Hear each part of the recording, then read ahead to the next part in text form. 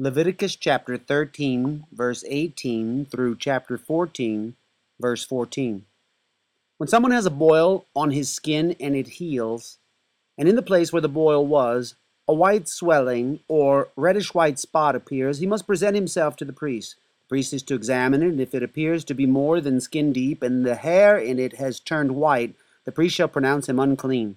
It is an infectious skin disease that has broken out where the boil was. But if, when the priest examines it, there is no white hair in it, and it is not more than skin deep and has faded, then the priest is to put him in isolation for 7 days. If it is spreading in the skin, the priest shall pronounce him unclean. It is infectious. But if the spot is unchanged and has not spread, it is only a scar from the boil, and the priest shall pronounce him clean. When someone has a burn on his skin and a reddish-white or white spot appears in the raw flesh of the burn, the priest is to examine the spot. If the hair in it has turned white and it appears to be more than skin deep, it is an infectious skin disease that has broken out in the burn. The priest shall pronounce him unclean. It is an infectious skin disease. But if the priest examines it and there is no white hair in the spot, and if it is not more than skin deep and has faded, then the priest is to put him in isolation for 7 days. On the 7th day, the priest is to examine him, and if it is spreading in the skin, the priest shall pronounce him unclean. If it is an infectious skin disease. If, however, the spot is unchanged and has not spread in the skin but has faded, it is a swelling from the burn, and the priest shall pronounce him clean. It is only a scar from the burn. If a man or a woman has a sore on the head or on the chin, the priest is to examine the sore, and if it appears to be more than skin deep and the hair in it is yellow and thin, the priest shall pronounce that person unclean. It is an itch, an infectious disease on the head or chin. But if, when the priest examines this kind of sore, it does not seem to be more than skin deep and there is no black hair in it, then the priest is to put the infected person in isolation for 7 days. On the 7th day, the priest is to examine the sore, and if the itch has not spread and there is no yellow hair in it, and it does not appear to be more than skin deep, he must be shaved except for the diseased area, and the priest is to keep him in isolation another 7 days. On the 7th day, the priest is to examine the itch, and if it has not spread in the skin and appears to be no more than skin deep, the priest shall pronounce him clean. He must wash his clothes, and he will be clean. But if the itch does spread in the skin after he is pronounced clean, the priest is to examine him, and if the itch has spread in the skin, the priest does not need to look for yellow hair. The person is unclean. If, however, in his judgment it is unchanged and black hair has grown in it, the itch is healed. He is clean, and the priest shall pronounce him clean. When a man or a woman has white spots on the skin, the priest is to examine them. If the spots are dull white, it is a harmless rash that has broken out on the skin. That person is clean. When a man has lost his hair and is bald, he is clean. If he has lost his hair from the front of his scalp and has a bald forehead, he is clean. But if he has a reddish-white sore on his bald head or forehead, it is an infectious disease breaking out on his head or forehead. The priest is to examine him, and if the swollen sore on his head or forehead is reddish-white like an infectious skin disease, the man is diseased and is unclean. The priest shall pronounce him unclean because of the sore on his head. The person with such an infectious disease must wear torn clothes. Let his hair be unkempt.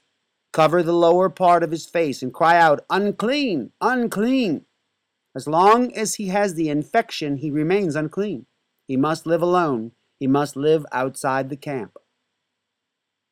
If any clothing is contaminated with mildew, any woolen or linen clothing, any woven or knitted material of linen or wool, any leather or anything made of leather, and if the contamination in the clothing or leather or woven or knitted material or any leather article is greenish or reddish, it is a spreading mildew and must be shown to the priest. The priest is to examine the mildew and isolate the affected article for 7 days. On the 7th day he is to examine it, and if the mildew has spread in the clothing and the woven or knitted material or the leather, whatever its use, it is a destructive mildew.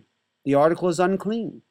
He must burn up the clothing or the woven or knitted material of wool or linen, or any leather article that has the contamination in it. Because the mildew is destructive, the article must be burned up. But if, when the priest examines it, the mildew has not spread in the clothing, or the woven or knitted material, or the leather article, he shall order that the contaminated article be washed.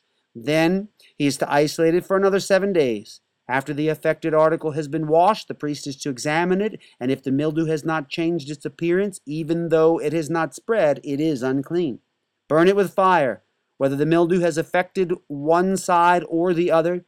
If, when the priest examines it, the mildew has faded after the article has been washed, he is to tear the contaminated part out of the clothing, or the leather, or the woven or knitted material. But if it appears in the clothing, or in the woven or knitted material, or in the leather article, it is a spreading, and whatever has the mildew must be burned with fire.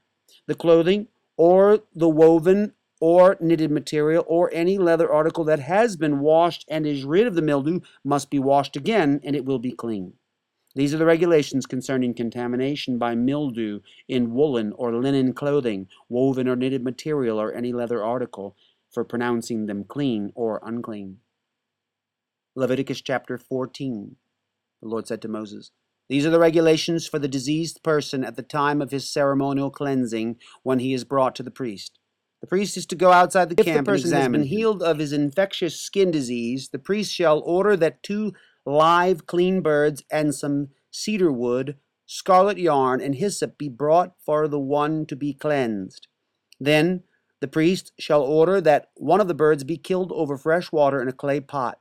He is then to take the live bird and dip it, together with the cedar wood, the scarlet yarn, and the hyssop, into the blood of the bird that was killed over the fresh water. 7 times he shall sprinkle the one to be cleansed of the infectious disease and pronounce him clean. Then he is to release the live bird in the open fields. The person to be cleansed must wash his clothes, shave off all his hair, and bathe with water. Then he will be ceremonially clean. After this, he may come into the camp, but he must stay outside his tent for 7 days. On the 7th day, he must shave off all his hair. He must shave his head, his beard, his eyebrows, and the rest of his hair. He must wash his clothes and bathe himself with water, and he will be clean.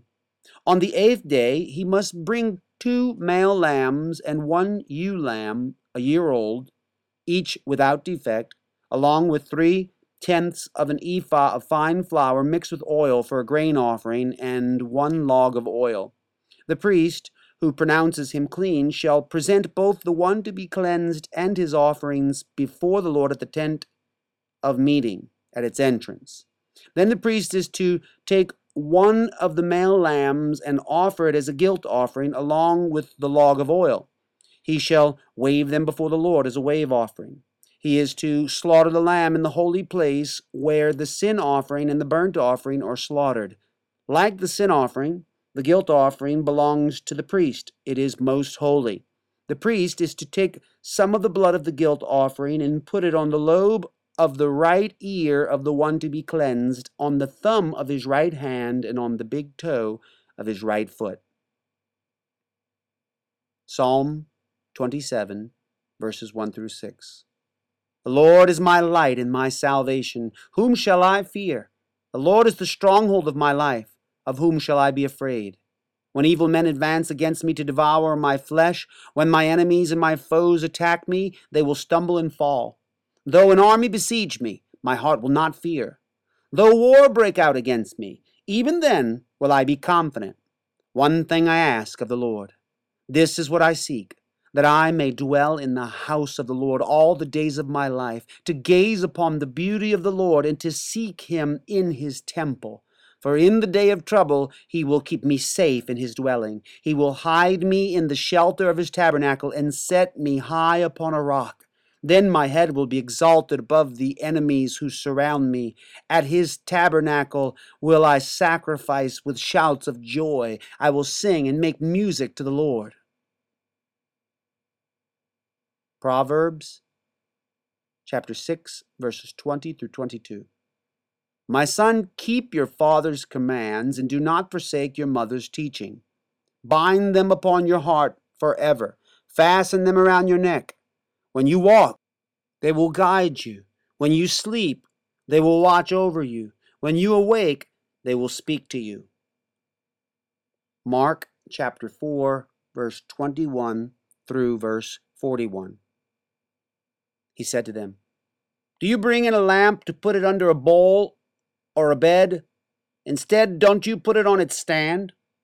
For whatever is hidden is meant to be disclosed, and whatever is concealed is meant to be brought out into the open. If anyone has ears to hear, let him hear. Consider carefully what you hear," he continued. "With the measure you use, it will be measured to you, and even more. Whoever has will be given more. Whoever does not have, even what he has will be taken from him." He also said, "This is what the kingdom of God is like. A man scatters seed on the ground. Night and day, whether he sleeps or gets up, the seed sprouts and grows, though he does not know how. All by itself the soil produces grain, first the stalk, then the head, then the full kernel in the head. As soon as the grain is ripe, he puts the sickle to it, because the harvest has come." Again he said, "What shall we say the kingdom of God is like? Or what parable shall we use to describe it? It is like a mustard seed, which is the smallest seed you plant in the ground. Yet when planted, it grows and becomes the largest of all garden plants, with such big branches that the birds of the air can perch in its shade." With many similar parables, Jesus spoke the word to them, as much as they could understand.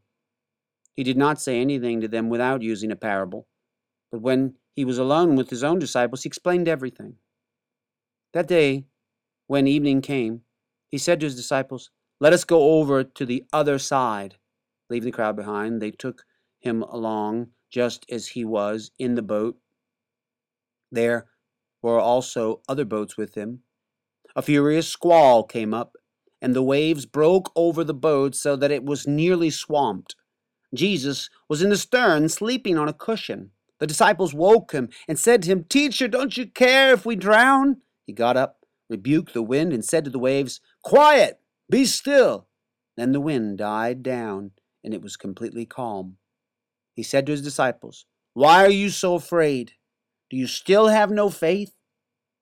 They were terrified and asked each other, "Who is this?